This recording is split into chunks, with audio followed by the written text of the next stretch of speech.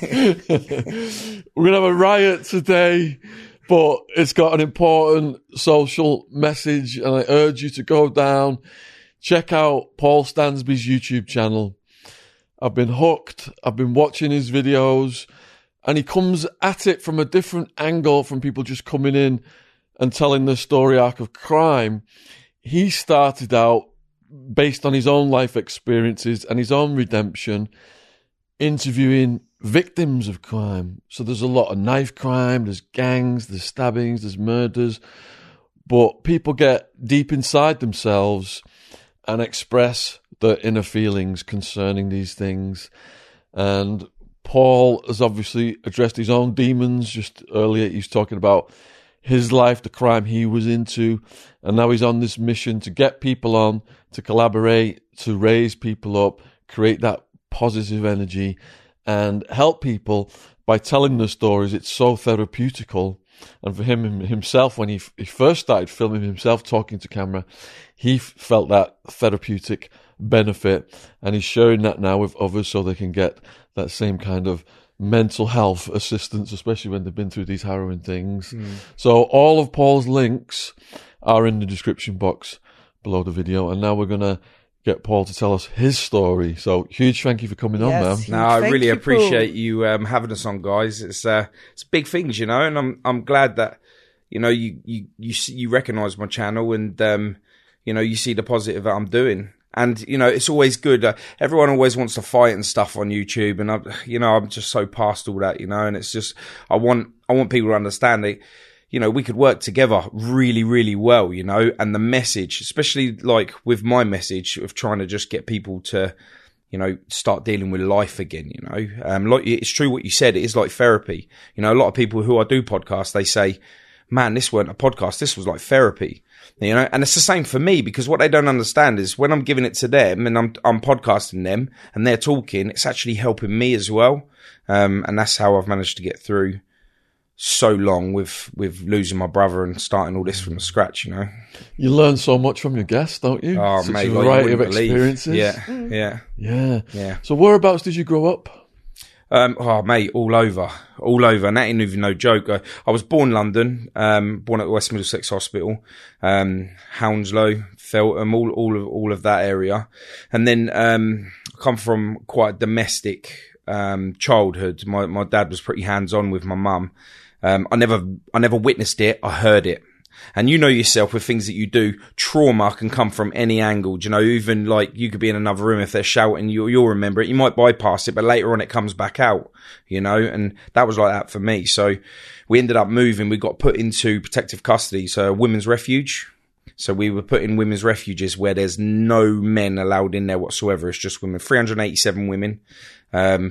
I was the only boy in the women's refuge. There was literally full of girls. Did you have siblings? Yeah, girls. Yeah, girls. Sisters, yeah. So I've got two sisters with my mum and a brother, the one I lost.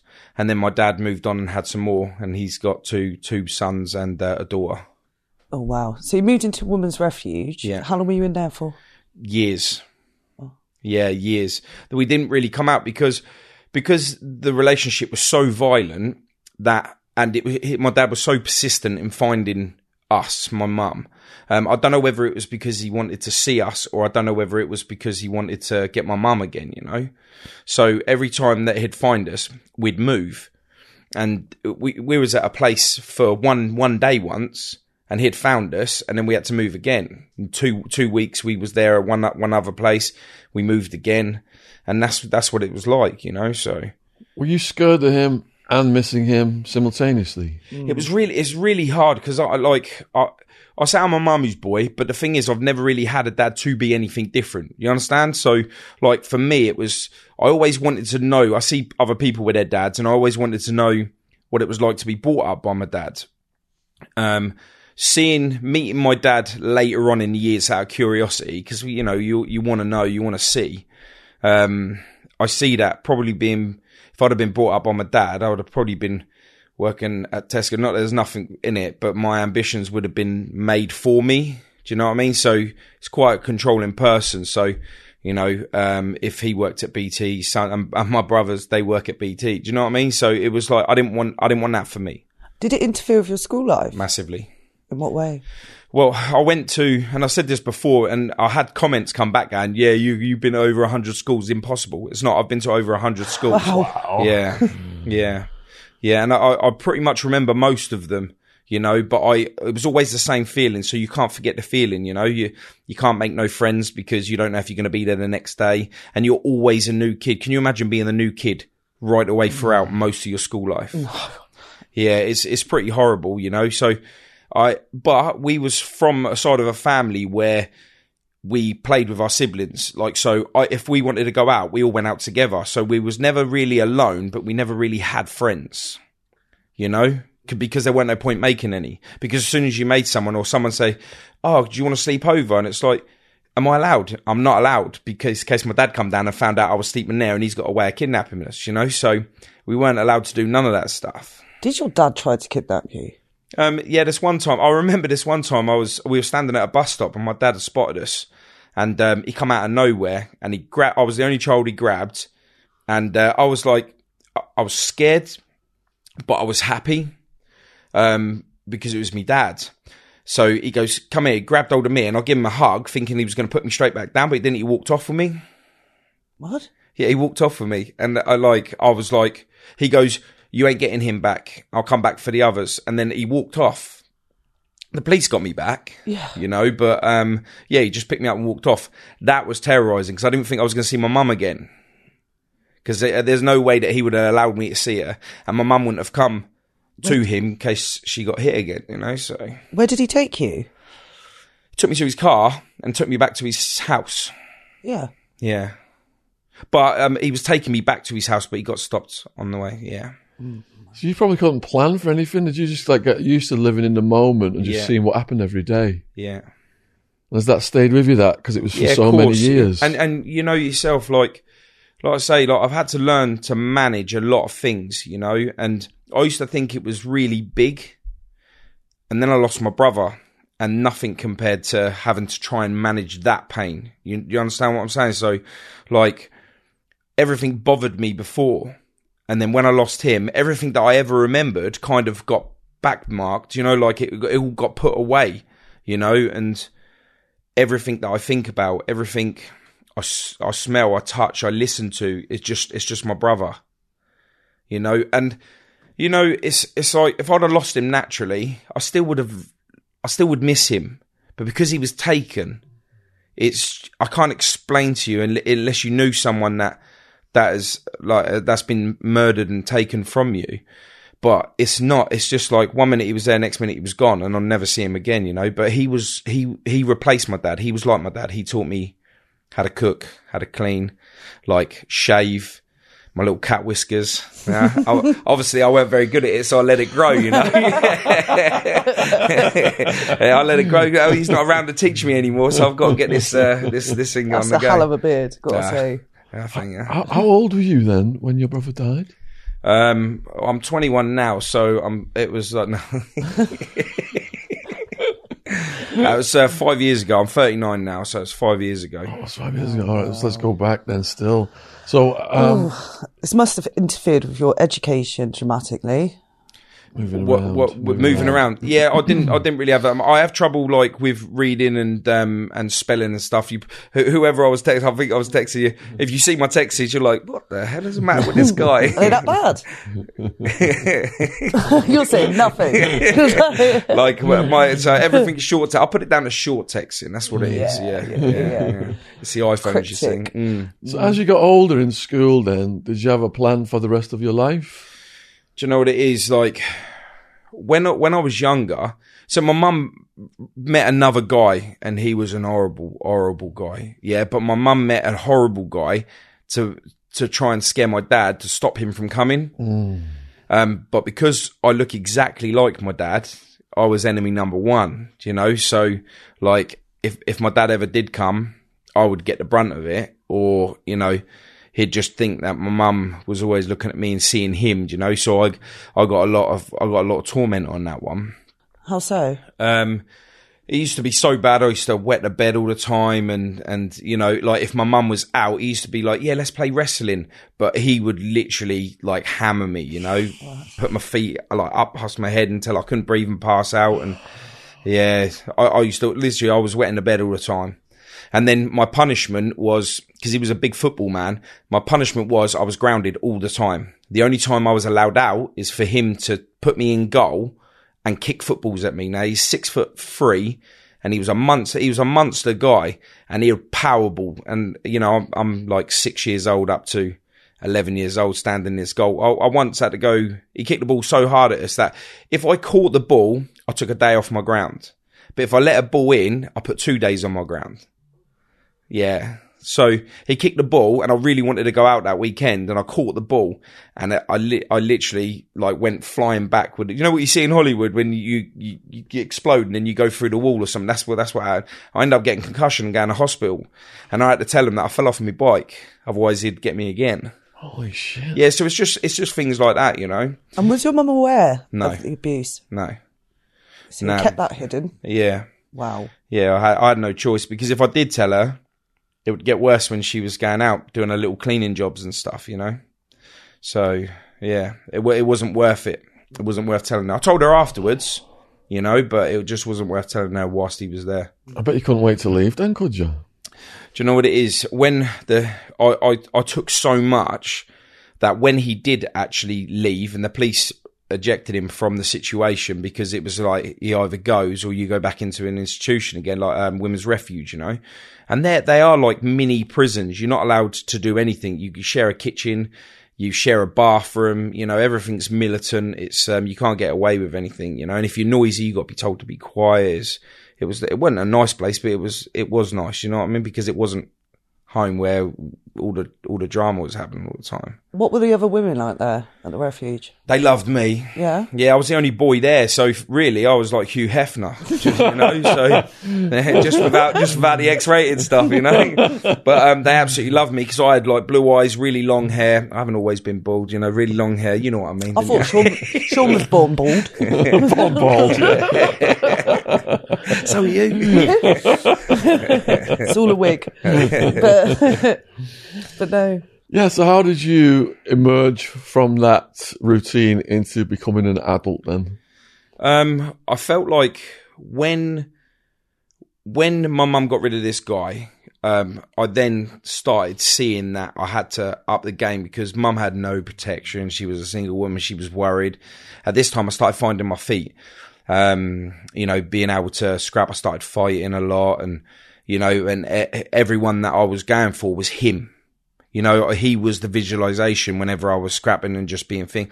And I was scared, but I wasn't afraid. Do you know what I mean? It was like, that's really hard to explain. Like, if someone was to cry, I'd be like, even still today, like if someone was crying, it really unnerves me. Do you know? Like, I feel really like I don't know what to do. So I say something like, "Oh, don't cry. You look ugly when you cry," just so I can get the laughter back out of him. And it went wrong for me once, but how so? She went, "Everyone cries," and I was like, "Okay, yeah, cool." And she goes, "Sorry, I'm just Colombian. I'm really aggressive like that." I was like, "Yeah, no problem. Like, yeah, that's all right." And I was just sitting there. I didn't know what to do. I was just trying to make her laugh. You know, it worked in the end. She got it. She's a friend of ours now, so it's good. Oh, that's good. Yeah, I thought after she punched me up, no. So you were toughening up to have this protective role. Is that what? Yeah, I think I was already quite tough with the stuff that he was doing to us. I was just too scared to put it into play in case I was challenged. You know what I mean? Because I'd never really had a fight or nothing. So right up until I had my first one, that's when I realised, hang on a minute, I can actually do this. And I've already taken beatings from like a 6 foot odd guy.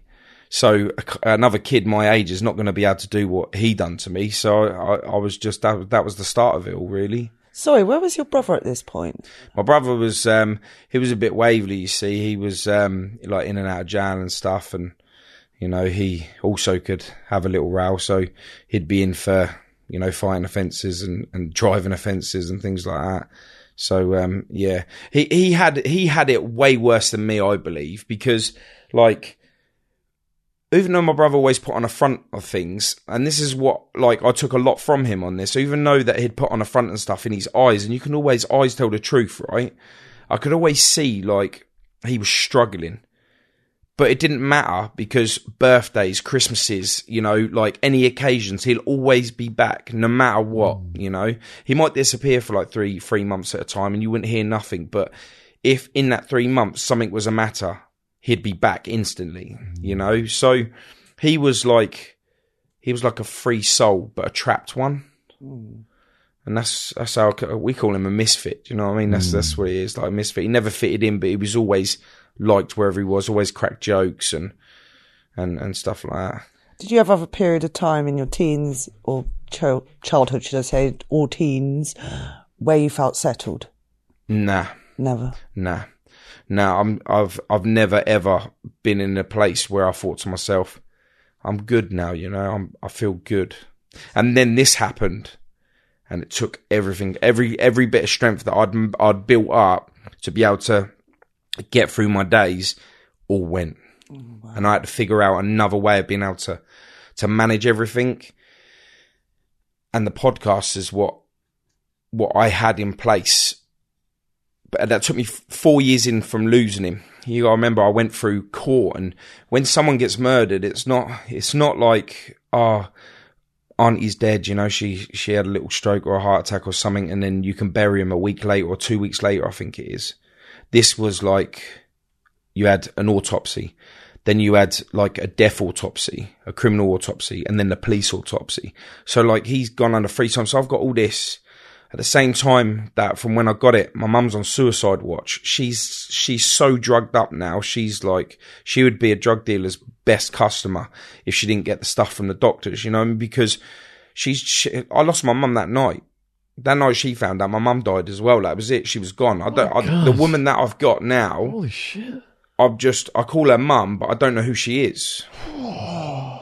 And this is the trauma that I have really tried to get out there on the damage that's caused, because I think if people could understand how much destruction is caused from crime, I think, and especially if they can feel it, I don't think they would commit crimes again, you know, because like my brother died that night, my mum died that night, my stepdad had a stroke the next day, he's not been right since, you know, my sister, she turned into an alcoholic, but I've got her on the straight now, do you know what I mean? I've got her, she's doing well, but you know, families were destroyed. My brother's only daughter was pregnant, so she never even got to see her granddad.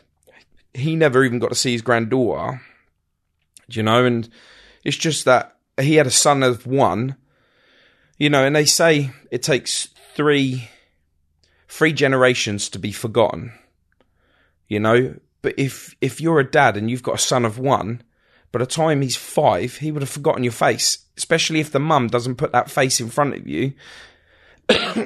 So you go from the 3 generations to maybe 4 or 5 years in a child's life. Wow. You've been replaced.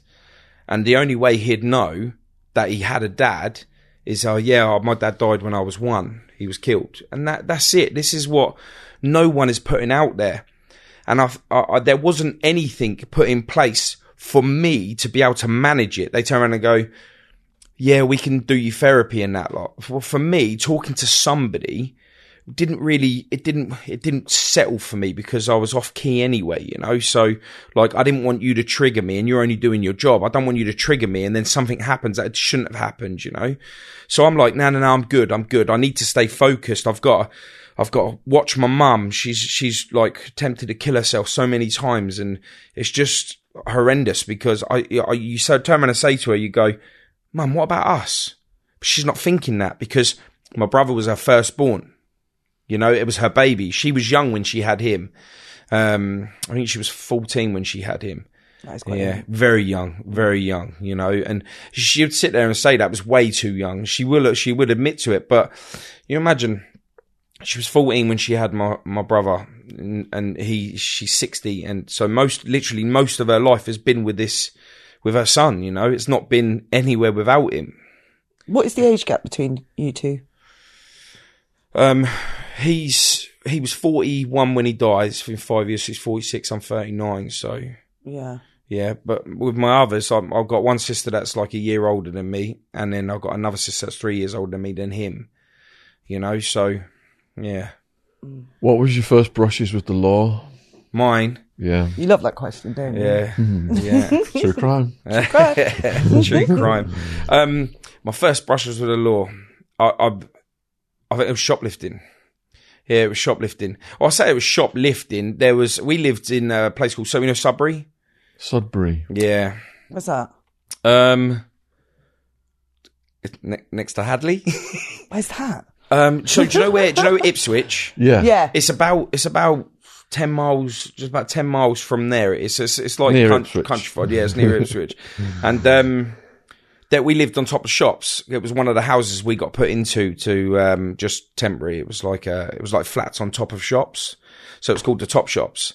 And they used to deliver cakes every morning out the back. And my mum, we never had a lot. And I'd be like, I'm going to go and nick everyone a cake, So their lorry would pull in, they'd leave the cakes on the trays, and I'd pick a tray up and run off with it, I used to do that. Yeah. And the only reason why I got caught is because my sister, Jasmine, she was like, she goes, can I come with you? I was like, yeah, coming in.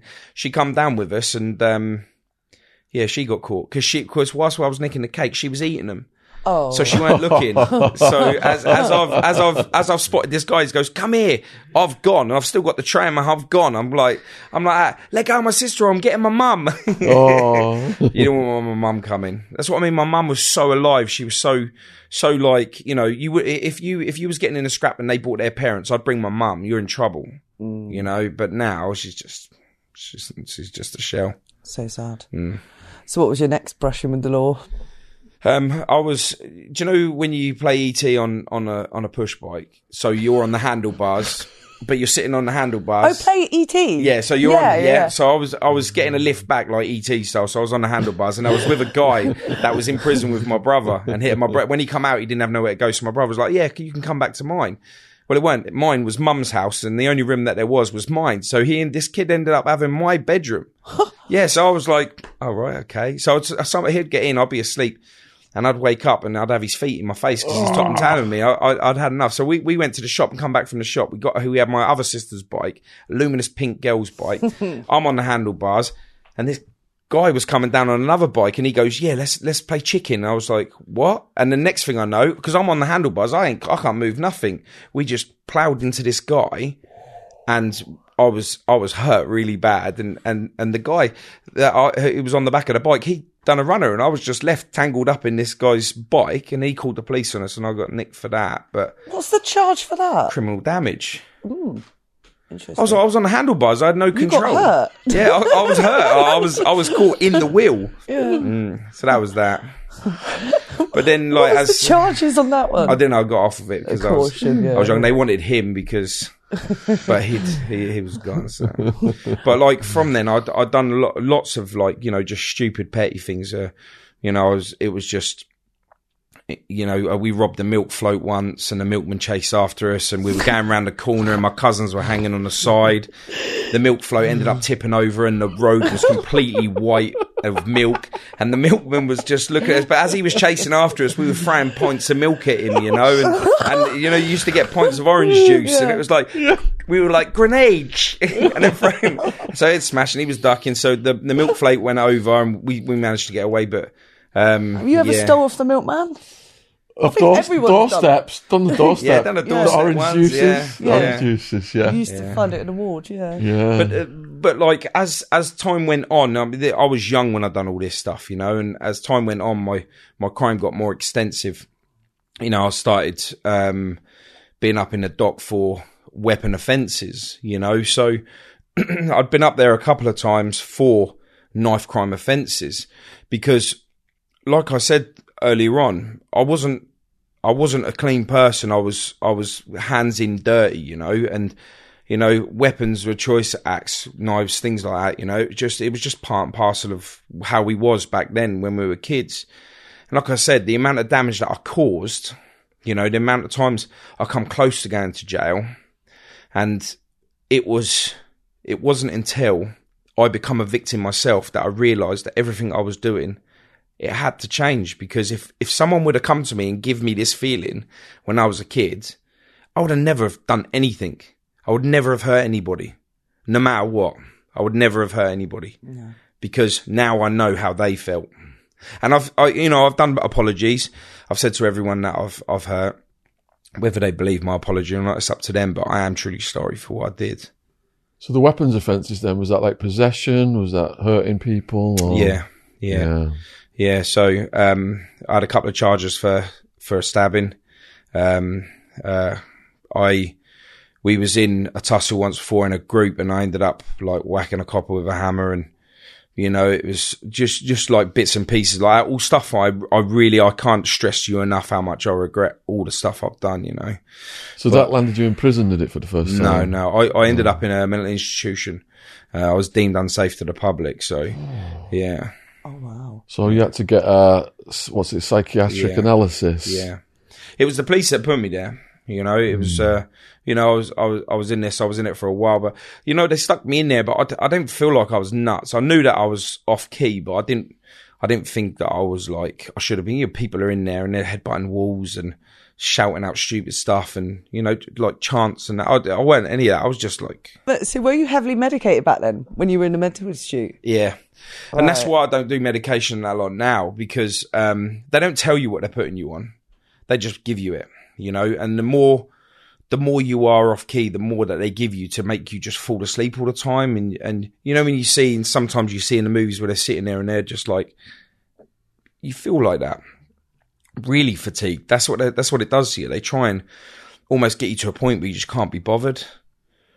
And that's how come you see them people that are slurring words and stuff, because they're just off their nut. Yeah. Not mentally, just off their nut, like with drugs. And so I don't take no tablets for nothing. Did you get your own room in there? Yeah. And is it like a community area and stuff? Or? Yeah, there's a community area, but it was guarded. You had people there. I'd want to say it was like prison, but I don't know. So you have the people there, and if you did kick off, they weren't light with you either. You'd get twisted up, and you get thrown in. I want to see someone that was just, they weren't really doing anything. They got told to stop clicking, so they were like clicking. I don't know how they'd done it. I've tried to imitate it, but they were clicking their fingers, but it was really loud. But they would like with their nails, almost. I think they were trying to like take the nails off, but it was making a noise. And I see him say stop it, and it didn't. I say threw him on the floor, and then he put a chair over him, and they sat down on the chair, and the geezer was just laying there. And if I turn around and go, you can't do that, bang, that's it. You. Same happens to you. Wow. How old were you when you got out of that one? 18, 19. And did your life continue on that same vein? Nah. Well, it like I say, it wasn't until I lost my brother that things changed for me. So my change pattern has only been 5 years, and when I say that, when it first happened, I was always quite hands-on. I collected money. If someone needed something done, I'd begin to do it. I was a very hands-on physical person, never done drugs. I've never even taken drugs, nothing. That was all my brother. But, he was the one that done all that lot. But what was your job at this point? I was a criminal. That was it? That was it. I was a criminal. And then the times when I decided to try and do something that was a little bit different, I went on to do building work and stuff, and I was just doing stuff on that. So what were your hurriest moments when you were a criminal then? What close calls did you have? I went into a house. I was with my brother, went into a house. There was some problems with people paying for drugs and stuff that they had, and we've gone into a house, and as we've gone into a house, we thought there would have only been a couple of people in there, and there wasn't. There was like they'd just had a party the night before, so there was a lot of people that was just laying around. And then when we turned in, everyone stood up. That ended up in a mass brawl. There was about 4 of us, and there was a lot of them. I couldn't even tell you how many people there was. There was a lot of them. That was one of them. We were lucky to get out. Someone that was with us, he ended up getting stabbed in the through the the part between the collarbone, and he got stabbed there. So we ended up having to drag him out and then get him in the car and go. Did that ever get collected? Yeah. How much was it? Out of interest. $4,000. Yeah, it weren't nothing major, but yeah, it weren't like no big player thing, but it's just, you know, countryside. So it's just, you know, if you're a fiver, people do stupid things. It's just pathetic, honestly. But what about getting guns pulled on you, things like that? Yeah, I haven't been convicted for any of that, so I've never had my hands on any of them before. But I mean, other people pulling them on you. Yeah, there was this one time where I was actually in Manchester, in Moss Side. I used to live Moss up Side? there. Yeah, we got chased out of Moss Side. Yeah, and that's kind of like that, isn't it? Kids, it's absolutely crazy. Yeah. So I'd gone up to go and buy a dog from Moss Side, and what an opening line for the story. I have to go and buy a dog from Moss Side. So I've gone up there. I'm in Moss Side. I'm buying this dog, and I pulled in this road, and there was no cars anywhere. I was the only car that was there, and I was like, "Something don't feel right here." So we'd gone up, and I thought, "We're getting robbed. I'm getting robbed." I was on my own, and I was like, "I'm getting robbed here." I still done it anyway because I really wanted this dog. You know, there wasn't many people that had this certain dog, so I was it was an American Bulldog, but it was like a Johnson's one. So it was stocky. The dad, dog. yeah, it was a really nice dog. You know, so I've opened the door, and this girl's opened the door, and I was like, "Oh, you all right?" I'm a burly man standing on the door. There's a little girl there's there. It's fine. I was like, "I come to buy a dog." They say, "Yeah, come in. I've got a dog."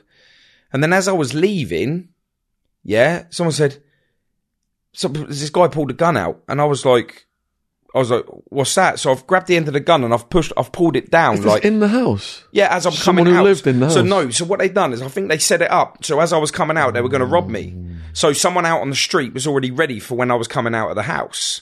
So as I come out, I've grabbed the end of the gun and I've moved it to the side, and I'm holding this gun, and they're like, "What you do?" I said, "What are you doing?" And they go, "Give me everything you got." I said, "I've got what you've got." You know, I've got what you got. But obviously I was I was very aggressive with this. I said, "I've got what you've got." And I love that. And I said, I said, "If you want the money, mate, it's in the house." And he went, "Right." So he walked straight past me. I got in my car and I was gone. Did you get the dog? Yeah, I've got the dog. The dog's mine, you know. But I was like, "This, get out of the way." But yeah, that was a hairy moment on that one. I'm never going to Moss Side to buy a dog again. Yeah. I'll stay local now. Stick with chihuahuas and stuff. Do you still have that dog? Nah, it dies. Yeah. Oh, sorry to hear. Yeah, it dies. So have you been stabbed? No. I got stabbed with a nail file. Okay. Yeah. By who? Ex. Yeah. An ex. Yeah. Do you want a row? Well, no, it wasn't even a row. I was leaving my shop at the time to go up to Newcastle because I used to live up in Newcastle, and I was leaving my shop, and she's just crazy girl. She's an ex for a reason. So my phone rang, and I left all my CDs. The times the CDs, you know. And I left my CDs, and my brother-in-law called me up, and he was like, "You've left all your CDs." I was like, all right, no problem. She was like, "Who's that?" She's sitting there doing her nails. "Who's that?" I go, "Give me a sec." So I was like, "Yeah, I'll be there in a minute." She's like, "Who is that?" I went, "Give me a sec. I'm just on the phone." She goes, "You're chatting to a girl," and I was like, "Hold on, I'll come back in a minute." I put the phone down. She was like, "You're chatting to a girl." I was like, "I'm chatting to Ryan. You're going to see him in a minute, you know." And she was like, doing her nails, and she went like that to stab me in the eye with the nail file. And I put my hand up, luckily, and you see that scar that's there. Yeah. She got me on that one. Good and proper. Oh my god! Can you imagine if she'd have got that? I've got to ask. You've got a lot of tattoos. Yeah. Which was your first? It was some Chinese symbols that was underneath here. Oh, yeah. The reason why I got tattoos was all mental, the mental trauma. I never planned on getting tattoos. I didn't want tattoos. I wanted to be an individual. You know, my brother was covered as well. My journey for tattoos started because I wanted to create a persona that if this guy ever come back to my mum's, I would look scary enough for him not to want to hurt her. Okay. And that's where it all started. Turned out I ended up loving it that much anyway that I'd become a tattooist myself. So that's what I do as my day job. I'm a tattoo artist. So something that I put into play to try as a deterrent ended up being my career. So that was in your teens then, was it, when you started? Yeah, I started tattooing. I started getting tattoos quite late, actually. I was about 19, 20 when I first started. But I was there like every week. Just put it on me.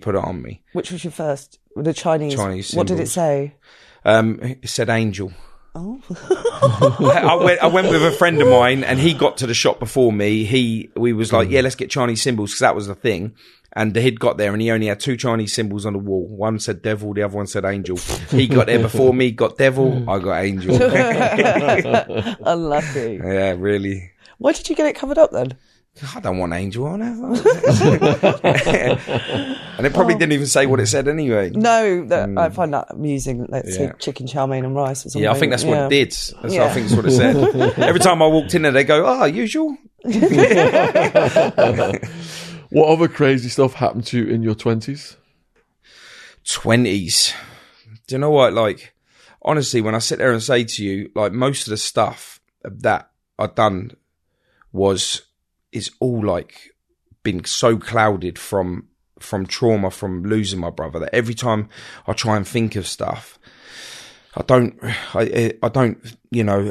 it's just not there. But, in my 20s, I had, I was arrested for a stabbing, again, for another time. That was all to do with an ex. It's just all mad.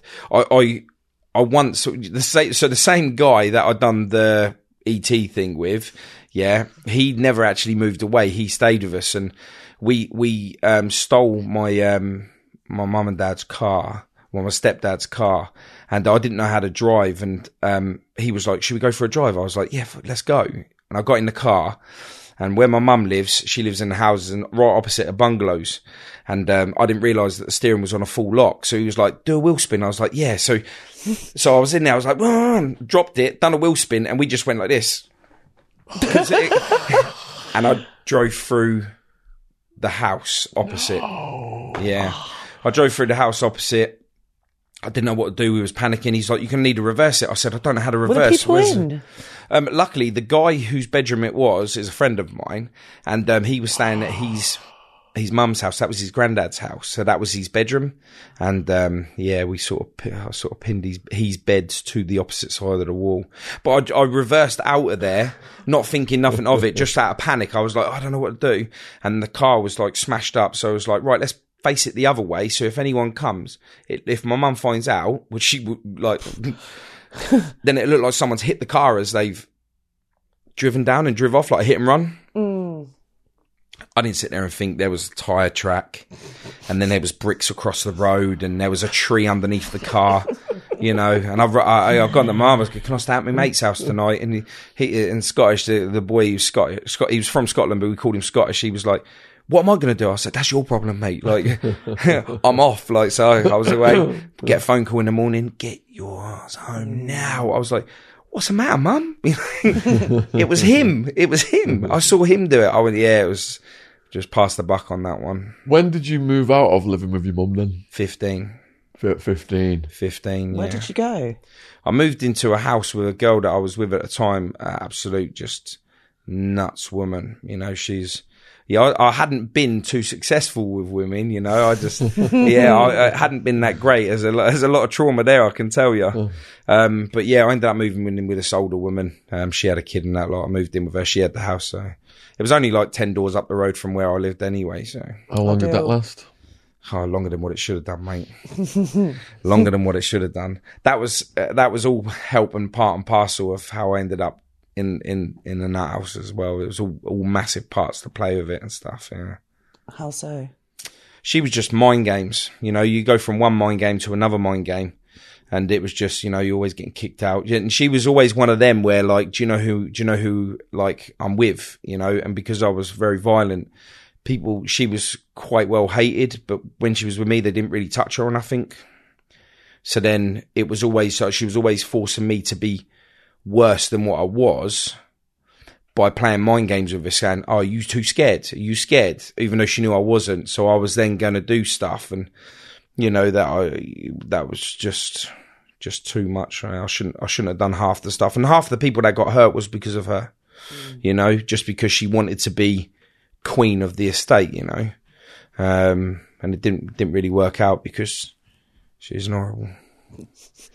horrible. So the stress... we just stop at horrible. Horrible. Because there'd be a whole hour of what I could call. So the stress accumulated. Yeah. You ended up in that place, and then where did you go back to her? Did you go somewhere else? No. That was done. I mean, I I'd come out of the institution. I'd got in some more trouble, and I was on the run from the police. What kind of trouble? Fighting again, just fighting and just collecting and all of the above, and a lot of the time when I was where I was at, I was really well known within my area, and because you're not involved with it anymore, everyone always try and call you what they need to call you because they want you back. Do you know what I mean? They want you back in that negativity. So you can't rise to that stuff. But when I was there, I thought I was like loved. I thought I was popular. I thought I was the man. Everyone would bib. Everyone would just give you mad respect, and you thought that you was just king because everyone just feared you, and it was just power. And, when you realise that the respect is out of fear and it's not out of love, you realise that no one actually likes you. You're just an horrible person and no one wanted you around. So when I left, I was on the run. I'd done a runner to Warrington. Warrington, where I'm from. I'm from Widnes, next to Warrington, yeah. Yeah, so I'd done one up there to a guy called Gary Bundy's house, and he was like my friend here, and he ended up meeting a girl from there. He went up there, so I was on the run up there, and that's when I started realising that no one was contacting me. Like I thought people would miss us and that lot because I knew so many people, and they didn't. No one missed us, and that's when I realised that all this crime stuff is just all bollocks. What do you think of Warrington? Oh, yeah, I liked it. It was all right. I weren't there too long because I ended up going from there to Sunderland. Sunderland, so further north. Yeah. So why did you go over there? There was a job over there. Right. And there was a job over there, and I stumbled across another woman. Another woman that run me to the ground. Was it a legit job or a collection? No. When I moved away and being away from that lifestyle and being away from people that expect that from you, that when you move somewhere new, if you're in your head, you want to change, when you go somewhere new, you could be anyone you want to be. And I just wanted to be different because I was fed up with the pain that I was feeling of like, just, you have to do this. You have to be that person, and it's just, you look in the mirror and you just don't even want to look at yourself anymore because you know that who that person is not who you truly are, and it's like,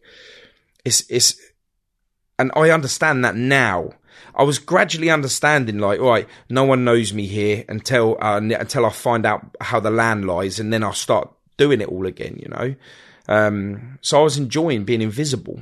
It was nice to be invisible. I walked down the road and, a horn would bib and I didn't have to turn around, and be like, "Who are mate? How you doing?" I didn't have to do none of that. It was just nice to be invisible. And again, another woman that wanted to cause trouble and she wanted to be known, and you do it and then she's like, "Oh, you bring trouble to the house. You need to get out." And then you get kicked out and then you get your wages and then they call you back, spend your money, and then they cause a problem. So then you kick off again. Then they go, "You're bringing too much trouble." And again, you get kicked out, and that went on for a few years, so. Years in Sunderland. Yeah, I've done 6.5 years in Sunderland. 6.5 years. Yeah, but the reason why I stayed there was because I had this amazing job there. I was tattooing in a shop called Sunderland Body Art. And it was quite a reputable shop, and I was really lucky to be there. And the guy there, guy called Charlie Wilson, he was like my mentor. He was like, got me where I needed to get. Unfortunately, we stopped seeing eye to eye for a little bit because, there was a bit of skirt around that wanted to own my position, and he kind of ran for that. And, I ended up leaving and coming back down to Ipswich where my mum and that lot was. How old were you at that point? 24, 25, I think, something like that. 25, 26, something like that. So did that put you back in the mix with the locals in Ipswich? No, this was really thing. So what happened was I got told that if I come back, I'm going to get jumped. They're going to deal with me. They're going to do all this and do all that lot. So who said this? All these people that then claimed a reputation after I left. So when you leave, someone else is ready to jump in your spot, right?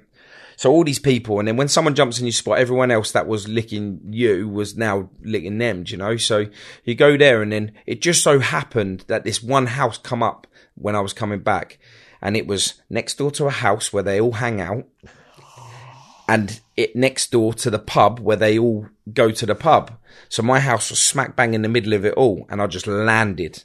This podcast is sponsored by Harry's. Harry's is way more than a super sharp razor company.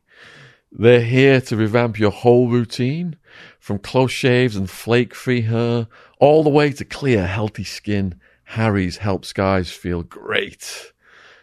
For this sponsorship, Harry's is offering a free travel-sized shower gel with a trial set to you, the viewers, to give you a chance to try their other products as well as shave. Please make sure to support this podcast and give your own shower shave a go by redeeming a free Harry's trial set. All you cover is £3.95 for delivery. Just head to harrys.com/Shaun, SHAUN, to have your set delivered and start a shave plan. Your freebie will be added at checkout. That's harrys.com/Shaun, SHAUN. Thank you for supporting Harry's. Link is in the description box below this video. And then all these people, I was getting all the stuff out of the van, and they're all standing outside. They go, "Oh, you're back." And it's like, "Yeah, I'm back." Oh. And they're like, "What's up?" So I'd literally been back to Felixstowe, where I was back one day. And when I woke up in the morning, this guy was walking past the house that I'd been, and I just switched back to who I was. And that's why I can't live in Felixstowe no more, because when I go there, something negative just takes over, and you end up becoming back that person instantly. I thought I'd done 6.5 years without even getting into trouble once, you know what I mean? And then I come back to the hometown as where I grew up, and within a night I was back to how I was, because I was out the front of my house scrapping these two guys, you know. That's told my mum to F off once, you know what I mean? And I was like, "Oi, come here," you know, and it went off, you know, and, you know, they got hurt. I went back in the house, and she was like, "Oh, what do you think you're doing?" And I was like, that's the guys that, and she goes, "I don't care, get out." So that was that's how it was, you know, and it was like, you get paid, you go back home. You spend the money, you get kicked out again. And that was it. Wow. So was there more police trouble after that? Yeah. There was always, I always had problems with police, you know. But whenever the police do get called, they come in numbers, you know, because I'm a code red. You know, when the police had come for me in the past, especially me and my brother, because together we was like a bit of a nuisance, you know, with Davy, you know. When the police turned up, and we'd scrap the police, and, you know, it's just, again, as fun, and I got a rush from it all, you know. It was, you know yourself, when you're committing crimes, the rush is, you can't explain it, you can only feel it, you know, and then the police turn up, and you're like, "Yeah, go on in," and you have it all that lot, and you don't realise, man, that when it's actually needed, i.e. when my brother was killed, you don't realise how much the police actually are there to help you. And it's a rude awakening, because I'm like, fuck the police, you know, like, giving it all out. Like, I really have no respect for the police whatsoever. None. And there's odd coppers where I'm still like, you know, what do you want? You know, but, you know, just because I don't feel like they're there for their job, they're just there because they got issues themselves, got bullied or whatever, you know what I mean? But the ones that truly are, the ones that helped us with my brother's case, you know? But when I lost my brother, the police were so determined. Like, whenever they were going to someone, they said, Paul's already been here. They'd go and question someone, they say, "Paul's already been here." And then they turn around and said, "Has he? What did he ask?" And he said, "I asked where he can find him." And they were like, "You better find him before Paul does," because, you know, I'd gone out, I lost my brother, and the night I lost my brother, I was still that same violent person, you know what I mean? But this time I wasn't going out just to smack someone up, I was going out to kill 4 people. And I never went home for 7 days. I was just on, I'd ring up and be like, "Is mum alright? Make sure she's alright," and stuff, you know. And my mum smashed up her house, like, hurt herself, you know. It's just, So this all just led that I needed to find these guys. And, you know, within the length of time, like one of the guys got found and he was stabbed twice. They never found out who that was that done that. But yeah, I thought that he was going to die, because when I found out that he'd got stabbed, I thought, yeah, he's dead. He's just a skinny, like, crackhead. He was like borderline ready to die anyway. But that's the guy that killed my brother. What? That's the guy that killed my brother. Like the skinniest, weakest one out of them all was the coward that done. And I say coward because I can say coward because I'd done the same stuff. So I was a coward for doing that. Do you know what I mean? Was it a drug related situation? My brother was what I call a functioning drug addict. You know this yourself. You take drugs at the weekend, carry on with your job, you know. So he normally got his drugs from one line. This line had been turned over. The police took all his stuff, so he couldn't get his stuff, and he was clucking, you know. So he needed to get some stuff. There's this new line that opened in the town, and my brother wasn't a face to that. But my brother didn't realise that when he was going up to score his drugs, that they had a tip off that they were going to get robbed by a gang, one of the local gangs in the area. And when my brother turned up, he was a new face, so they thought that he might have been the spotter for the gang. So they come out and treat him like he was the one that was there to rob him, but he just wanted his drugs. Got in a fight with him. It was back and forth. It was like 5:30 in the day, busy traffic area on a busy road. He was fighting him. He went on the path, onto the road, on the path, back over the other side. And by the time he had come back, he was like stepping back and fighting, because he could really have a row, you know. He tripped over the curb, and when he tripped over the curb, the little skinny rat come out and just stabbed him whilst he was on the floor, and then they all ran off, and that was it. What a piece of shit. Died in a stranger's arms. Didn't even know the guy. Wow. But this is the stuff, like when you say about the live videos and stuff that we do with Carl. Carl's very big on the ripple effect, right? So we talk a lot about this, and I never really thought about it, but that guy was a teacher at a school that was on his way home from a day at school, just walking home, his normal trip. The guy who held your brother? Yeah. Yeah. Yeah. And I don't know who the guy is. I don't know who he is to speak to him, to ask him if he's okay. I would love to podcast him, just to find out a little bit and see how he's got on and that lot. But I don't know who the guy is. They won't tell me who he is. He was obviously a witness in the case, but I weren't allowed in the room because I had to get psych evaluated before they'd let me in the courts, because they deemed me to be them not to be safe if I was in the court. So for the first 4 weeks of the trial, I was being psych evaluated in the courtroom, and the amount of police that was down there just to stop anything from happening. And I'm a one-man army. I'll do my thing. I don't need people to come with me. I don't need anything. When I went to look for these people that killed my brother, I was on my own, and no one come with me.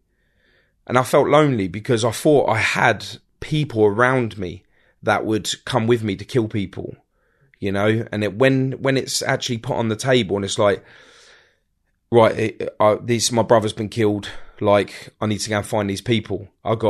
Don't do nothing stupid. I know you're not going to listen, but don't do nothing stupid. I'm like, all right, yeah, cool. And just hung up. And I was so angry. I was like, wait until I've dealt with these, and I'm going to come back and I'm going to have words with you, because you should be by my side. Because if someone died in your family, I would have been there with you. Do you know what I mean? That would probably have been me doing the killing for you, but I was on my own. And that was hard. So whilst I'm dealing with all this, I've got the worry of, like I say, my mum and stuff. And then I've got trying to get my head right, because I want to kill these people before my brother gets found. And the police they can't nick me because they think I'm going to go and kill somebody. So they're always like one step ahead of me, or they're trying to think they're in front of me. But every time they went round a house, thinking they were one step ahead of me, I'd already been round the house. You know, I was walking down the road. I was causing that much destruction. I was taking drug dealers that were shotting on the corners, and I was just ruining them. You know, I had no interest in any of the drugs or anything. And they said, did he take your drugs? And it's like, no. The people I was with did. Yeah. Like when I say the people that I was with, so I'd get a crackhead and I'd say, take me to the person where they're shotting, because I didn't know where they were. So I'd go down, they'd go, there he is over there. And I go, wicked. I'd go off, dealt with them, and then them people that were waiting on the corner waiting for me, they'd come running out, scurries like little cockroaches, and they'd be fleecing them whilst I'd be off. I wasn't interested in that, and it got to the point where I was finding all these places, and I was walking, and I found out there was a house, yeah. So I turned up to this house where one of the people was supposed to be who killed my brother, and I turned up to the house, and they said it was a flat, so. You walk in, there's stairs that go up the side of the house to the door, and there's a little driveway down the side. And I'm down there, I'm knocking on the door, hoping it's going to come to the door. There's no answer. I'm shouting through the letterbox, Jason Ruby, you better come out, mate. I want to talk to you. And there was nothing. So I got on the phone. I've come down the stairs. I've got on the phone. I'm standing there and I'm on the phone. I was like, you told me he was going to be here. You wait until I come and see you. Do you know what I mean? You give me false information. You're running me around. I said, time is precious. We need to get these people. And I'm on there. I was like, you told me he was going to be here. I'm tooled up. I'm ready to go. I'm waiting to kill this geezer. So whilst I'm standing there was this white van on the driveway, and the windows were like blacked out, and I'm standing there and I'm like talking on the phone, but I can see myself in the mirror, in the reflection of and I'm like, I'm gonna do him. He's done. Like, tell me where he is. And he's like, I swear to you, he's there. I went until I was in court that he moved from the house and he moved into the van. So as I'm shouting that I'm gonna kill him and everything else, he was actually looking at me through the window in the van because he said it in court. Oh, wow. Where were you when you found out about your brother's death? I was in a petrol station. Can you talk us through that day? Yeah. It's a really weird one that day, right? Because where my brother was murdered, that's the journey home for Jamie, my cameraman. That's his journey home. And he'd had a real crap day at work. And he was on the bus home. And when he was on the bus home, it was under a bridge, and all the bridge had been cornered off. There was like tape police everywhere, like lights. He's FaceTimed me. No, he sent me a picture. He sent me a picture going, and he said the word, he goes, it's probably another crackhead dead, like that. But he didn't mean it like that, but it was just like that. And he goes, now I've got to go the long way round, because he was really pissed off. And I'd just dropped my daughter off after having her, and I was in a petrol station, and it was 10:30. And I got a phone call from my mum. I was like, what's mum ringing me at 10:30? There must be something that matters. So I've answered, and I'm standing there. The guy is like, you must get off your phone. You must get off your phone. I'm like, wait a minute, mate, you know? And I'm on the phone. He goes, you need to get off your phone. And then my mum's like, they got him. But it was screeching, just like, they've got him. I said, whoa. I said, what's going on? She went, he's dead. I went, who's dead? She went, Dean's dead. I said, nah, mum, you probably got that wrong. You know what Dean's like. He's in and out, like, you know what he's like. She goes, no, the police are here now. And she's like, oh, my baby. And she's screaming. And I was like, what's going on, mum? So tell me what's going on. She's like, he's dead. And I was like, are you sure? She went, the police, to get out of my, she's like, get out, because we was, like I said, we're anti-police. Even my mum would take the police on, you know, she'd be on them, get out of my house and all that, like, you know. And so I'm sitting there, I was like, I'm now coming. And then I rung Jamie up and I said, that, the police down there, that was Dean, he's dead. And then it was just like just crazy. And I'm trying to let the people I know that Dean's gone, and I need people now because I've got to go out. I've got to go and get these guys. And everyone was just like, you kidding me? I said, I'm off to my mum's now. I'll let you know. They said, let me know. So I put the phone down. I'm driving back, and like, I want to cry, but I just can't cry. I'm welled up, but I'm so confused because no one can get my brother. He's like the toughest person I've ever known in my life. No one can get him. And I'm driving, and then I just started screaming like just holding the steering wheel, and I'm shaking it, trying to pull the steering wheel off. And I'm driving down the motorway, I'm trying to pull the steering wheel off, you know, and I'm just screaming. I've nutted the window, like I'm just going crazy. And then I was no longer out. I was out of breath, and I started being like, and I could feel myself going, and I'm driving that. So I've like given a shake. I've undone the window. And then from that point on, after I got that scream out, I was focused. Yeah. I now need to think. I've gone walking in, the police are standing there. And as soon as I've gone in, they were leaning on the worktop. I've gone in and they've just stood up. Yeah. And I'm walking in and I'm like, is it true? And they're like, and I went, how do you know? She went, Paul, I've been arresting you guys for years. She goes, I've seen it. I've seen him. And then I was like, all I can hear is my mum upstairs. She's screaming. I hear stuff smashing. I hear she's picking the bedside tables and just throwing them at the wall. Like, she's literally smashed her whole house up. And she's screaming, oh, my baby.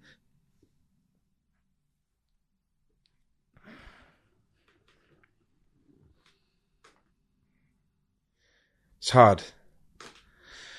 And then, like I say, I was focused. And then from that point, I was like, do you know who they are? She went, no. I said, I'll have them by tomorrow morning.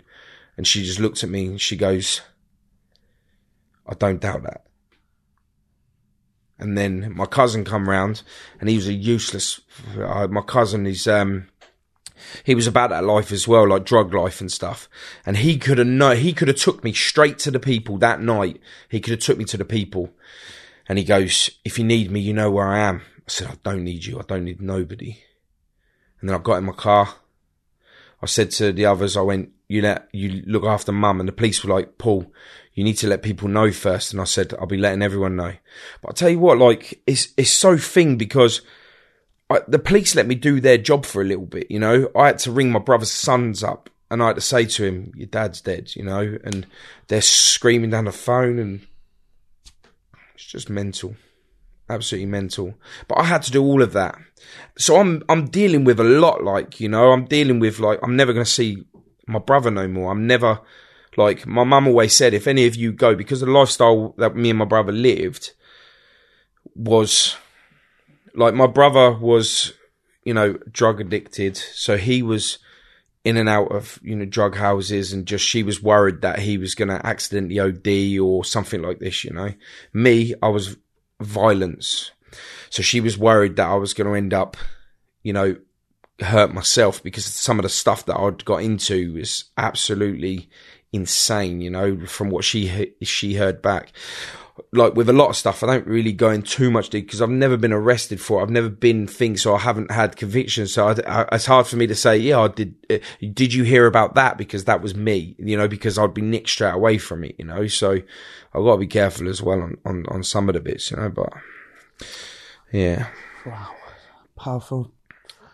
Yeah, it's really hard, and a lot of people that they don't get is every time that I talk about this to help save people, I put myself back to the beginning again. And, you know, people think, oh, yeah. And you always get them people that say, oh, you're a clout chaser. Nah, this is passion. This is real. This is what I felt. There's no clout in any of this. You know, it's all about the message. And I have to put myself back to square one every single time to be able to come and do this. You know, I've got a long drive home. I'll drive home and I'll just probably be a bit quiet and I'll be a bit off, and tomorrow I feel a little bit, do you know what I mean? But that's what it does to me. But the message is so clear. I have to spread this message because I need kids to stop doing this stuff, man. Stop killing each other, because the craziness of what's left behind for someone like me, you know, I'm, you know, from a visual, I look like a criminal. I look like I can have it or whatever. Like, I'm hurting. I'm suffering. You know what I'm saying? So, like, if I can get that across in doing things like this and, you know, welling up and, yeah, it's really powerful. Yeah, I mean, I'm speechless. Me too. You made us speechless. Yeah. Yeah. You're very strong. Yeah. Very strong. I honestly, if I think about falling back a little bit just to have some me time, I don't think I'd get back up again. Wow. Yeah. So in the aftermath of that, then your siblings, what's going on with you and your siblings? My sister, who's was heavy on drink and stuff, I thought she was gonna just kill herself off as well. So my sister and my brother were best friends. They were the closest together. They were like best friends. They told each other everything. They went to raves together. They done drugs together, like smoked and pills, and you know, and they'd done everything together. You know, they'd be up all night chatting. They'd be, you know, if there was any problems with them, it'd be them two, and then it'd be me and my other sister. So that was that. But we were all there for each other. How did she take the news of his death? If you even mention Dean, just his name, you'll see her. She'll start welling up. She's destroyed. She's a very emotional girl, you know. So she you know, she was drinking a lot.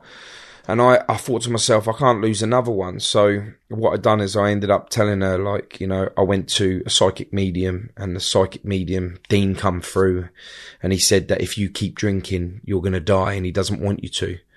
So I needed to get that into her head so she'd stop drinking.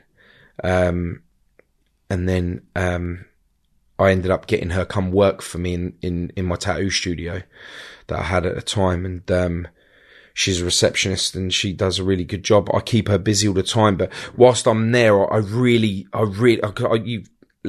in the house and my banter's straight away, yeah, and I'm on it all the time. And my sister was so weak, she didn't really get my banter, and it was really hard at first for her to think that I wasn't picking on her. And all I was doing was I'm just trying to build her up and make her strong. Now she can take like the worst jokes. Like she's like, she goes, "Oh, that's my little brother." And everyone goes, "Oh, right, your brother."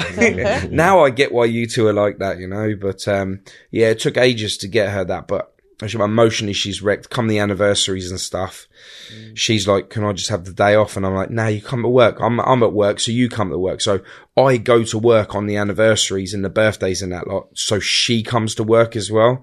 Because if I left her at home, I don't know if she's going to start getting back to the drink and ruin everything that she's built up for one day, you know. So I try and celebrate the days. I get us all together and go for meals and stuff and just be like, you know, be lucky. And we let off balloons, and I try and do everything I can just to try and turn his death into a positive with like the podcast and the going out to do college talks. Thanks to Carl, he got us in the college and done things like that. And, you know, and Jamie gets us into like the youth clubs and stuff. They contact him. He does all the emails and stuff, because I just can't do technology, you know, unless I'm watching, you know. So you were hunting down the perpetrators then? Yeah. What reined you in from that mission? What they got caught. They got caught. Well, one of them got caught because he got stabbed. How? How did he get stabbed? Or why? Well, he got stabbed because he killed my brother.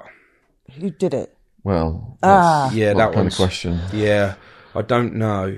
You don't know who did it? No. Okay. Yeah, and they all got put inside then, so they're getting. Did all of them go? Yeah. Are they getting? Yeah. So, do you know when I said about a medium earlier on? Yeah. So I went to a medium, yeah, because my mum, there's this lady, Stephanie Carr. You can look her up. She's famous medium. Yeah, she's absolutely a beautiful woman, right? And she went to, my family believe in all that stuff. I didn't, but I do now. Yeah. She went to this medium, and they turned around and said to my sister, "In February, you're gonna have the police on your door. Be prepared." So they were like, "Oh," she was like, "Oh, my son's got a motorbike. He's going to fall off his motorbike." The police, in February the 8th, the police knocked on the door and told us my brother was murdered. She's actually writing a second book, and we're actually in it. I'm in it, her second book, yeah. And so they all literally made appointments to go and see her to find out if they can speak to Dean, try and find out what went on. Me, I set this woman up. Done a different name and that lot, and I went in there and I was like, you know, she goes, "You've lost someone very soon." And I was like, "Yeah, taken too soon." I was like, yeah. And then she started telling us about a gang in London, and she turned around and said, "Your brother said this gang in London is very dangerous. Do not retaliate, please. I'm begging you, don't retaliate." And I'm like, my brother, you know, my brother's game. Do you know what I mean? My brother wouldn't tell me. No, we weren't afraid of nothing. We there's some things that we've done. Do you know what I mean? I know that my brother's not telling me not to retaliate because he knows I would. 2 weeks after I come out of there, I said, "I've just been to a medium." She turned around and said that you use her to help solve cases. And they said, "We have used mediums in the past to solve cases." And I was like, "Really?" I was like, because she told me that it was a gang from London that had something to do with my brother. And the police go, "Now we've got no inklings of anything coming from London." Then 2 weeks later, they arrested 2 guys from London. Wow. That were part of a gang that was running county lines. The lines, yeah. Yeah. Yeah.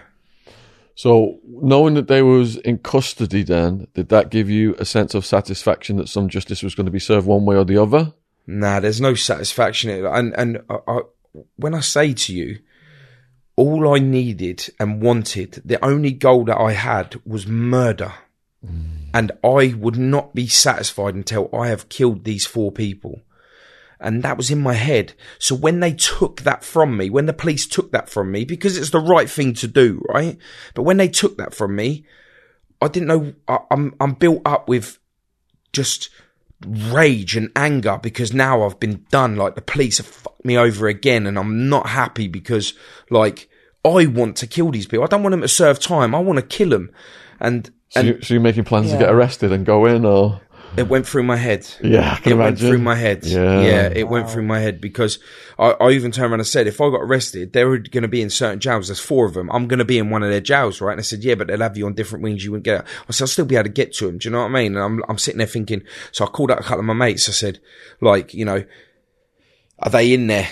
I then got a phone call from the police saying, we need to speak to you. And I was like, what's up? And they said, I understand that you are contacting people inside to get them killed inside. And I was like, I don't know what you're talking about.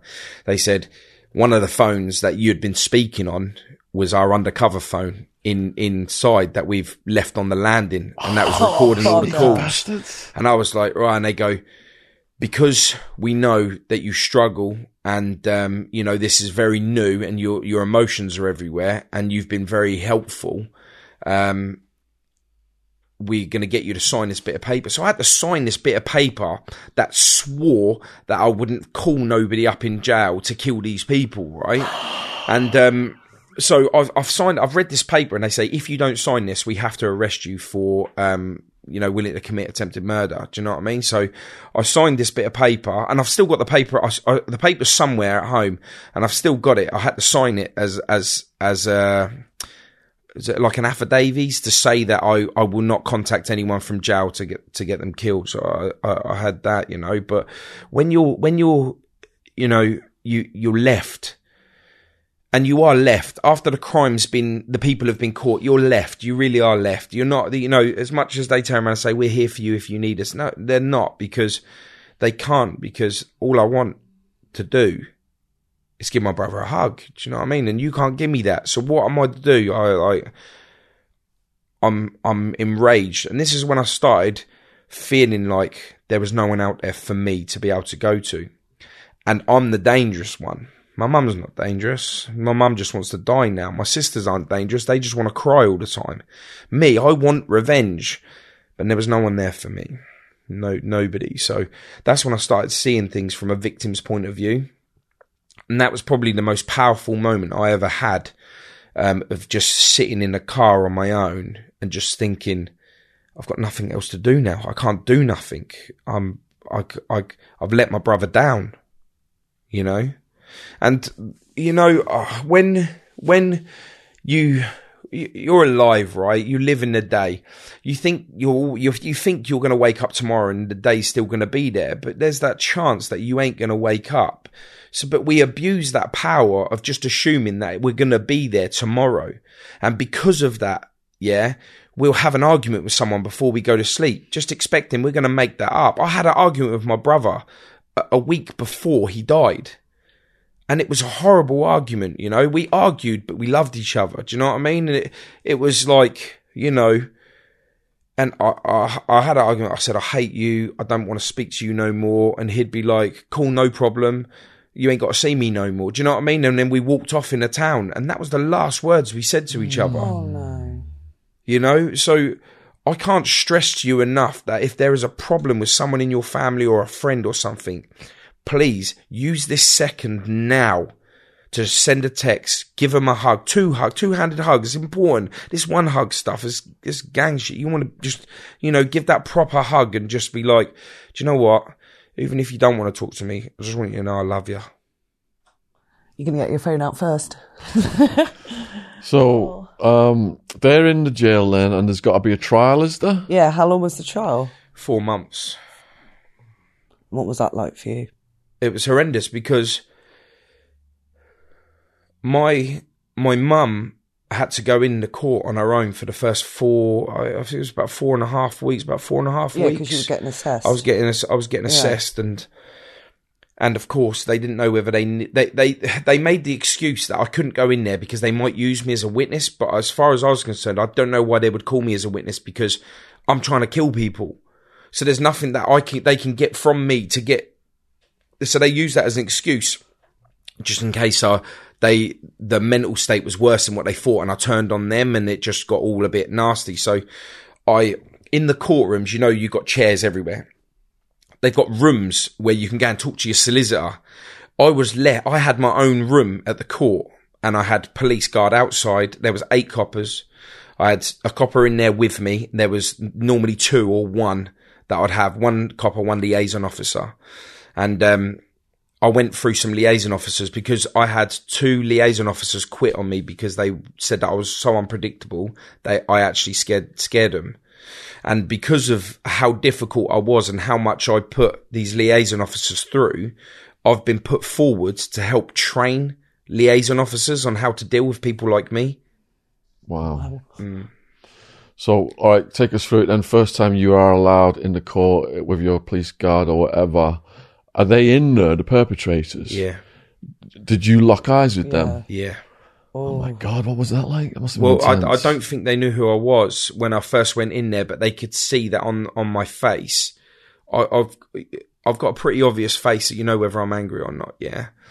So 4.5 weeks gone by, they turned around and I said, you can't not let me in the court anymore because, it's all done. You've been told you ain't going to call me as a witness, so I'm allowed in there.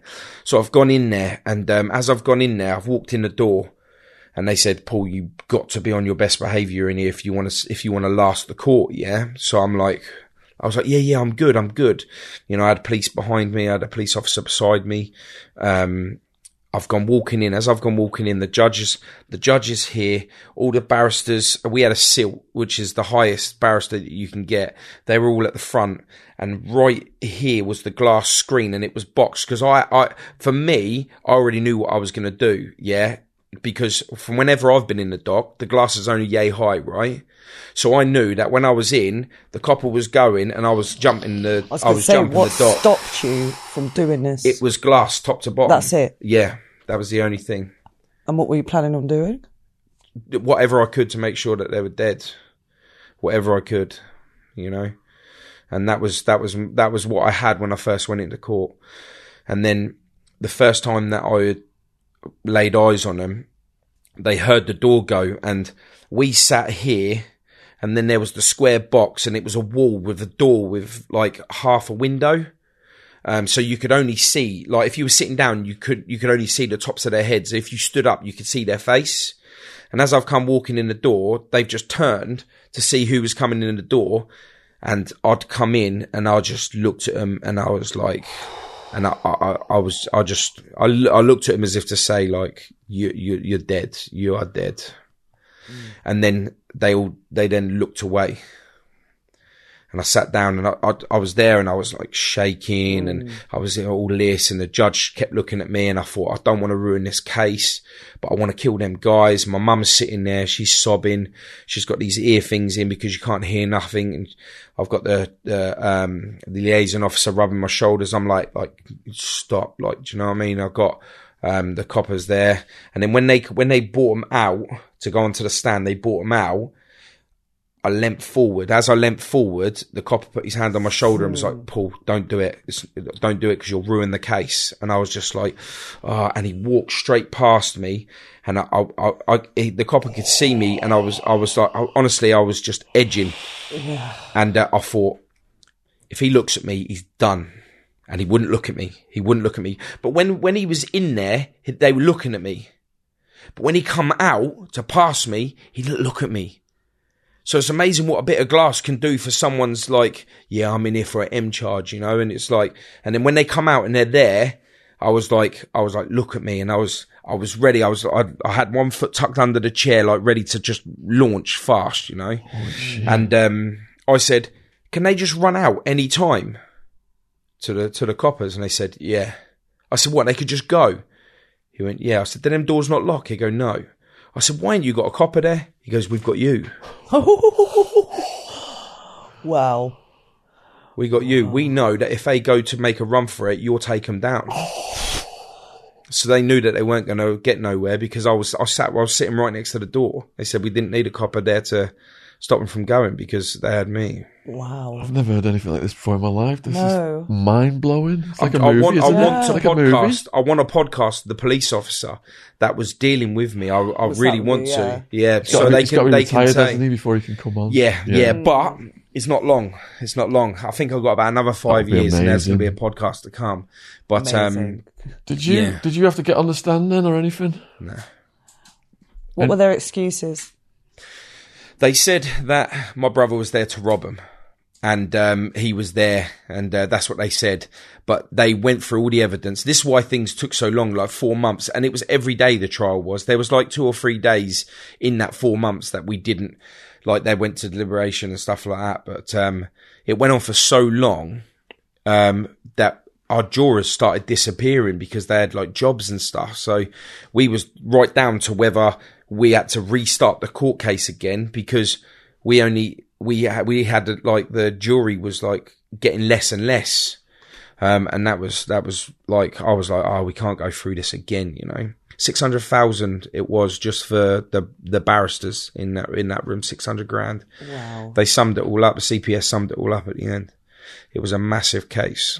Did they look remorseful or were they acting tough? Now, do you know, there was one of them, he thought he was cool. He didn't bother going into the stands. He didn't bother making like his thing. He just said, I'm not getting in the stands and that lot. And he thought he was going to get away with it. And this is what I'm trying to say. There was 3 of them on road that day that killed my brother. One of them was on the phone in London Right. telling them what to do.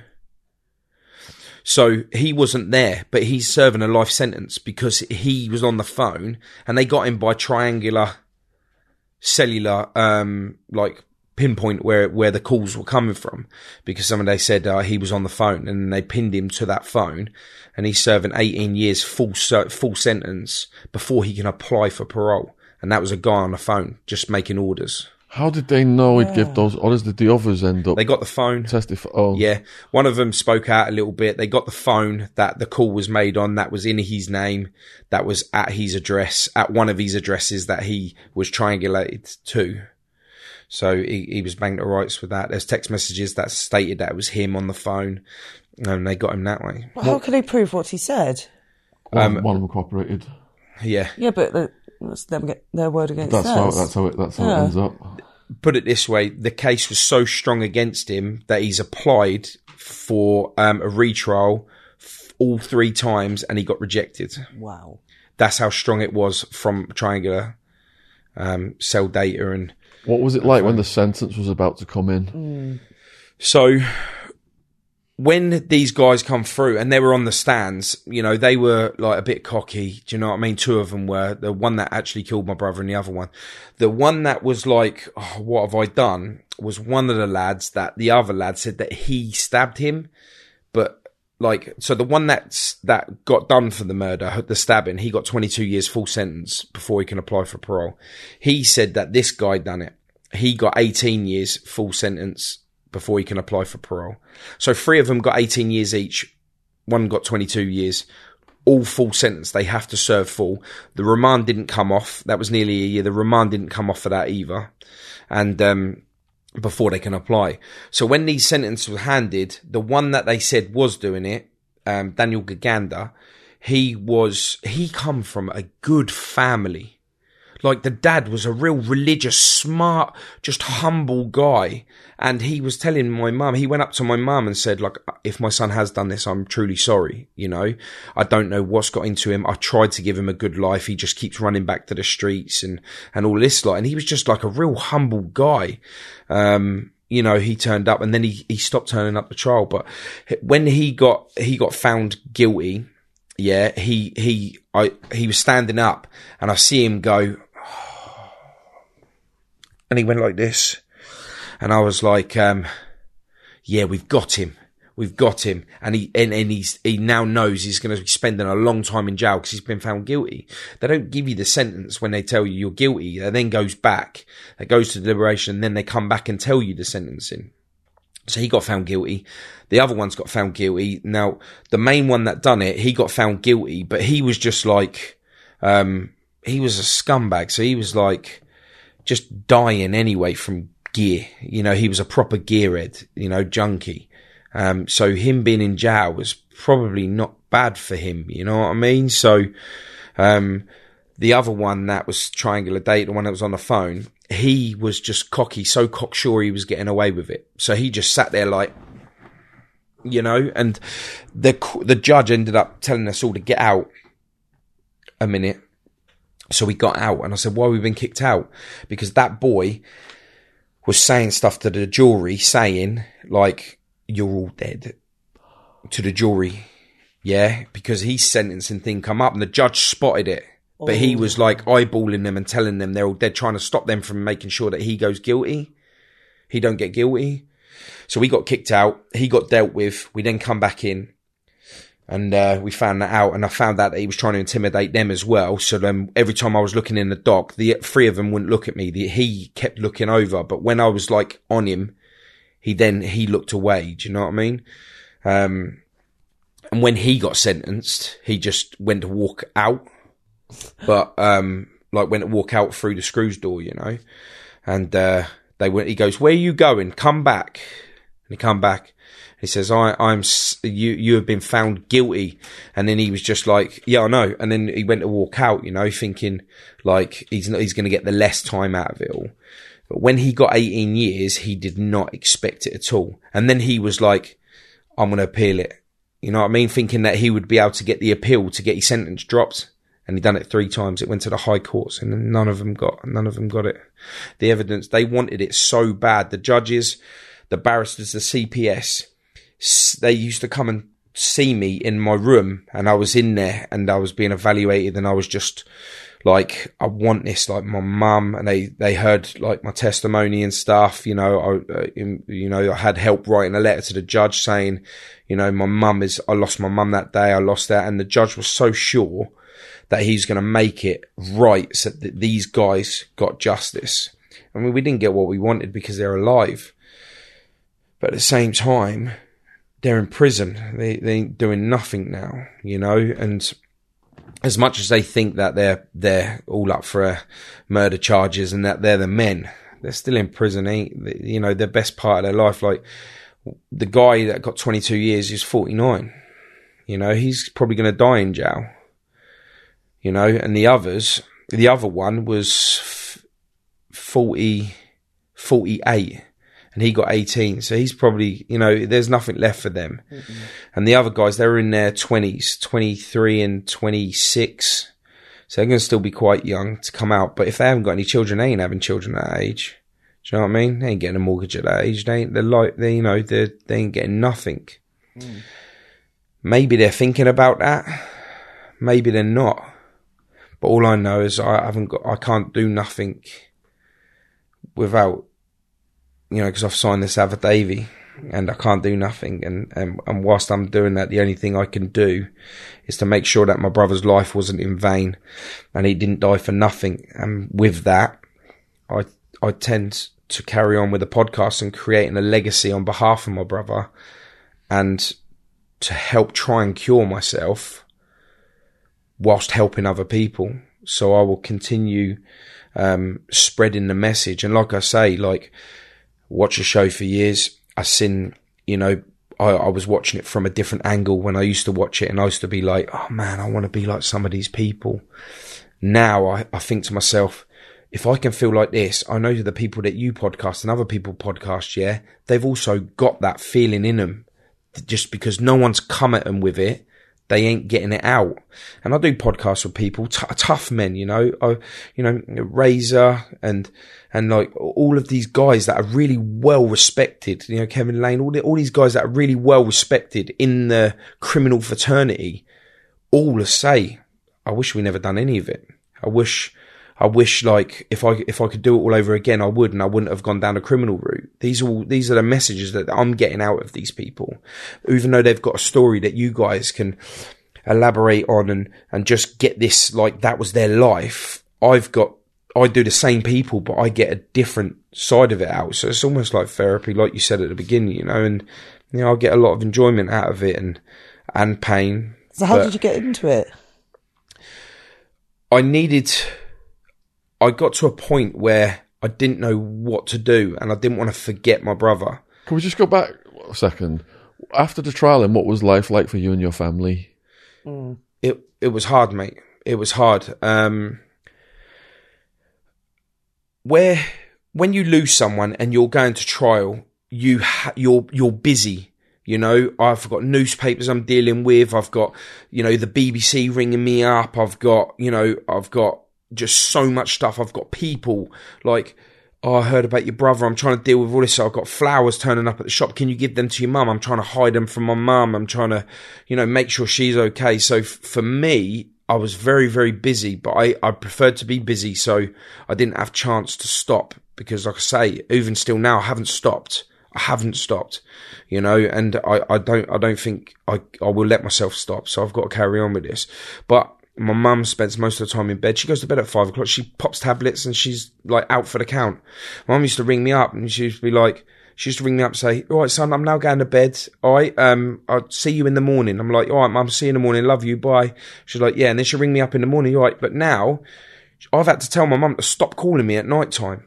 Do not call me at night time anymore, mum. Because when she rings up, she's like, all right, are you all right? And I'm like, mum, have you had your tablet? She's like, yeah, I was saying, and I'm there looking at her and I'm thinking, if you die tonight, this is my last memory. And I already had that last memory of telling my brother I don't want nothing to do with him anymore. I don't need that memory of my mum being jacked up off her tits, like, you know, blurring, and she's like rolling her eyes like a junkie. My mum's a junkie now on prescription drugs. So now I can't say goodnight to my mum anymore. I don't have that luxury anymore. I just got to hope that she rings me in the morning, because I don't ring her in the morning because I want her to have a purpose to get up in the morning. I must ring my son, see how he is. I don't want to wake her up and then she's like halfway through her sleep and she's like, yeah, I'm still in bed. I'm like, all right, I'll see you later. And she won't ring me for the rest of the day, so she won't get out of bed. So I have to let her ring me, and I'll think to myself, when I see it come up, mum, I'm like, yeah, she's made it for another night. Yeah. That's really tough. It's deep. Mm-hmm. And this is what 14 seconds of violence caused. 14 seconds of violence has caused so much trauma. It's unreal. Wow. So the therapeutic journey then was the podcast. It was, I set up a charity. I have a fully legal charity now. I set that up on behalf of my brother. It's called the Be Lucky Anti-Crime Foundation. We go out and we do events. We set up, we get phone calls from council and people, and we go out to troubled areas and set up little events. And one of the ones we done last year, which we're doing again this year, was in an area where crime has dropped by 15% because of what we did. And it's absolutely amazing. So there was a basketball court that was just damaged from kids. We ended up getting a graffiti artist. We graffitied up all of the basketball court. We run alongside another charity that does mental health, and they put on an event and they wanted us to become part of it, and we done a basketball tournament. And with the basketball tournament, we ended up getting coppers to come down and play the Crims. So it was Cops v Crims, and just to help build the relationship back with each other, instead of just being like, you know, what are you looking at? Why are you here? Get away, feds, you know. And now they're like, wait until next year, we're going to do you on the court. And it's really has like really improved that area that we've managed to do it. So we're doing it again this year, August 21st, which is on a Sunday, which is good. So we're going to do it again. It's going to be absolutely massive. And the kids are all like, let us know when you're doing it again. So it's really, and we're pulling kids from estates that don't normally mingle because they're not allowed on each other's estates. And we're pulling them all in, and they're all down there. No crime. There was 1,000 people down there that day. Wow. Never been seen before on that court, and not one bit of crime. Wow. Not one bit of crime. That's amazing.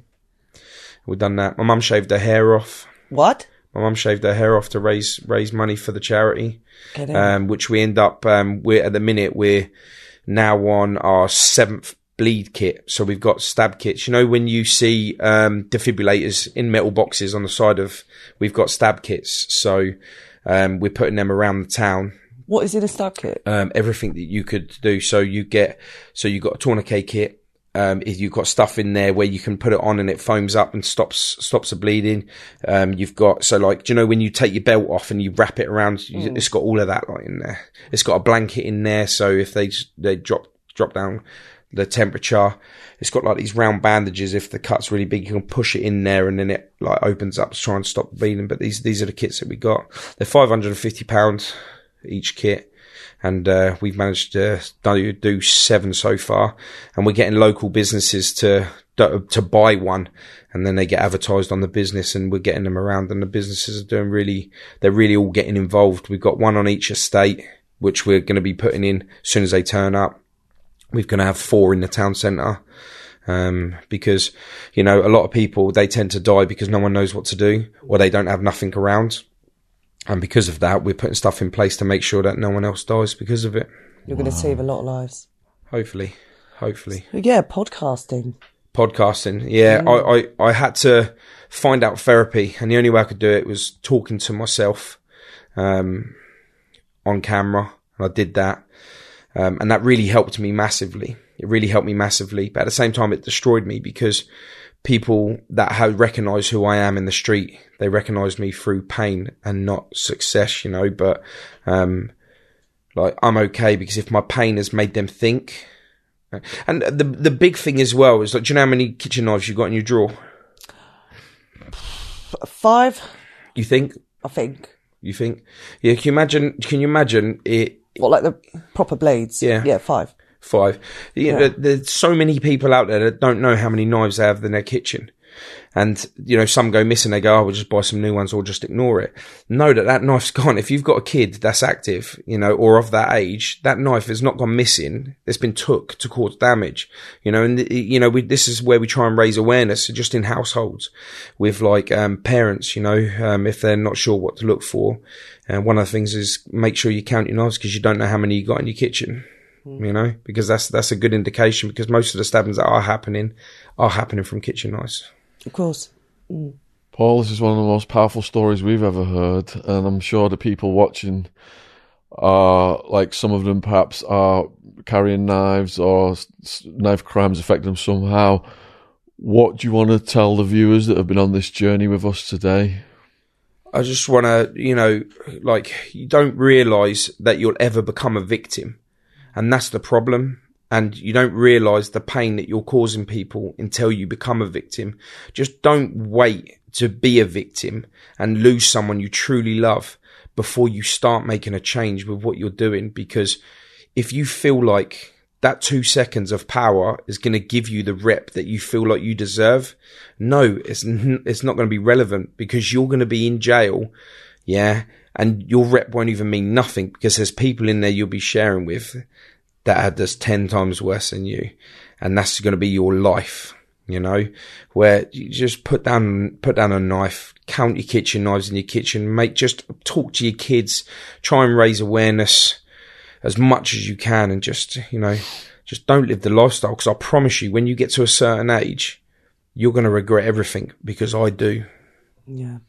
Yes, don't get gangsteritis, just stay on a positive track, and all of Paul's links are going to be below in the description box.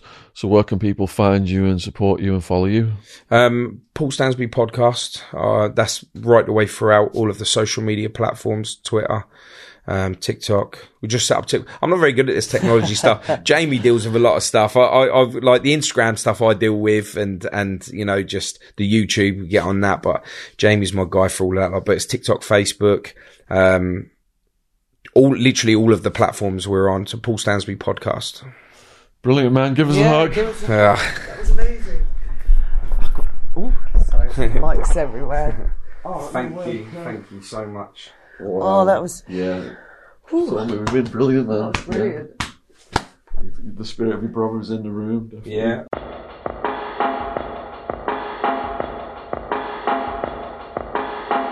This podcast is sponsored by Gadfly Press. We are proud to announce the publication of Britain's #1 art forger, Max Brandrett, The Life of a Cheeky Faker. And from the back cover blurb, Max the Forger is an artist and gentleman whose colourful lifestyle has spanned over 70 years. He has lived under the strict regime of Bernardo's children's homes, been an elephant handler in the circus, lived rough, busked his way from Brighton to Bombay, sold his fakes up and down the country, dined with dukes, socialised with celebrities, associated with gangsters, served time in prison, and donated tens of thousands to charity. And through it all, he has never stopped smiling and loving life and missing his mum. Quote from the book. Mr. Brandrett, I do not see you as a malicious criminal, sighed the judge. But why, oh why, do you continue to use your God-given talent in this way? I just can't help myself, Your Honour. It's like an addiction, I grinned. Available worldwide on Amazon, link in the description box below this video. Thank you for supporting our sponsor. Here at Boomer & Jen, we offer a wide range of organic or recycled clothing. We all know our planet is important. We only have this one, so it's vital that we all work together to slow down and reverse the changes to the environment. Whilst we all know that big industry are having a significant effect on pollution, here at Boomer & Jen, we believe that if we all make small changes, we can do our part. Fast fashion causes detrimental effects to the planet. Not only is nearly 20% of global wastewater produced by the fast fashion industry, but there is a considerable amount of fast fashion ending up in landfill. So let's move away from fast fashion items that are only worn once or twice and start wearing extremely comfortable, durable and environmentally friendly clothing and ethical jewellery. Boomer & Jen was founded in a quiet town in Devon in 2018. It has now gone from strength to strength as the world is becoming more aware of the current climate situation, helping our customers to buy sustainable, quality clothing. All of our products are fair trade and registered with the Global Organic Textiles Standard Association. Check us out on organiccottonclothing.co.uk.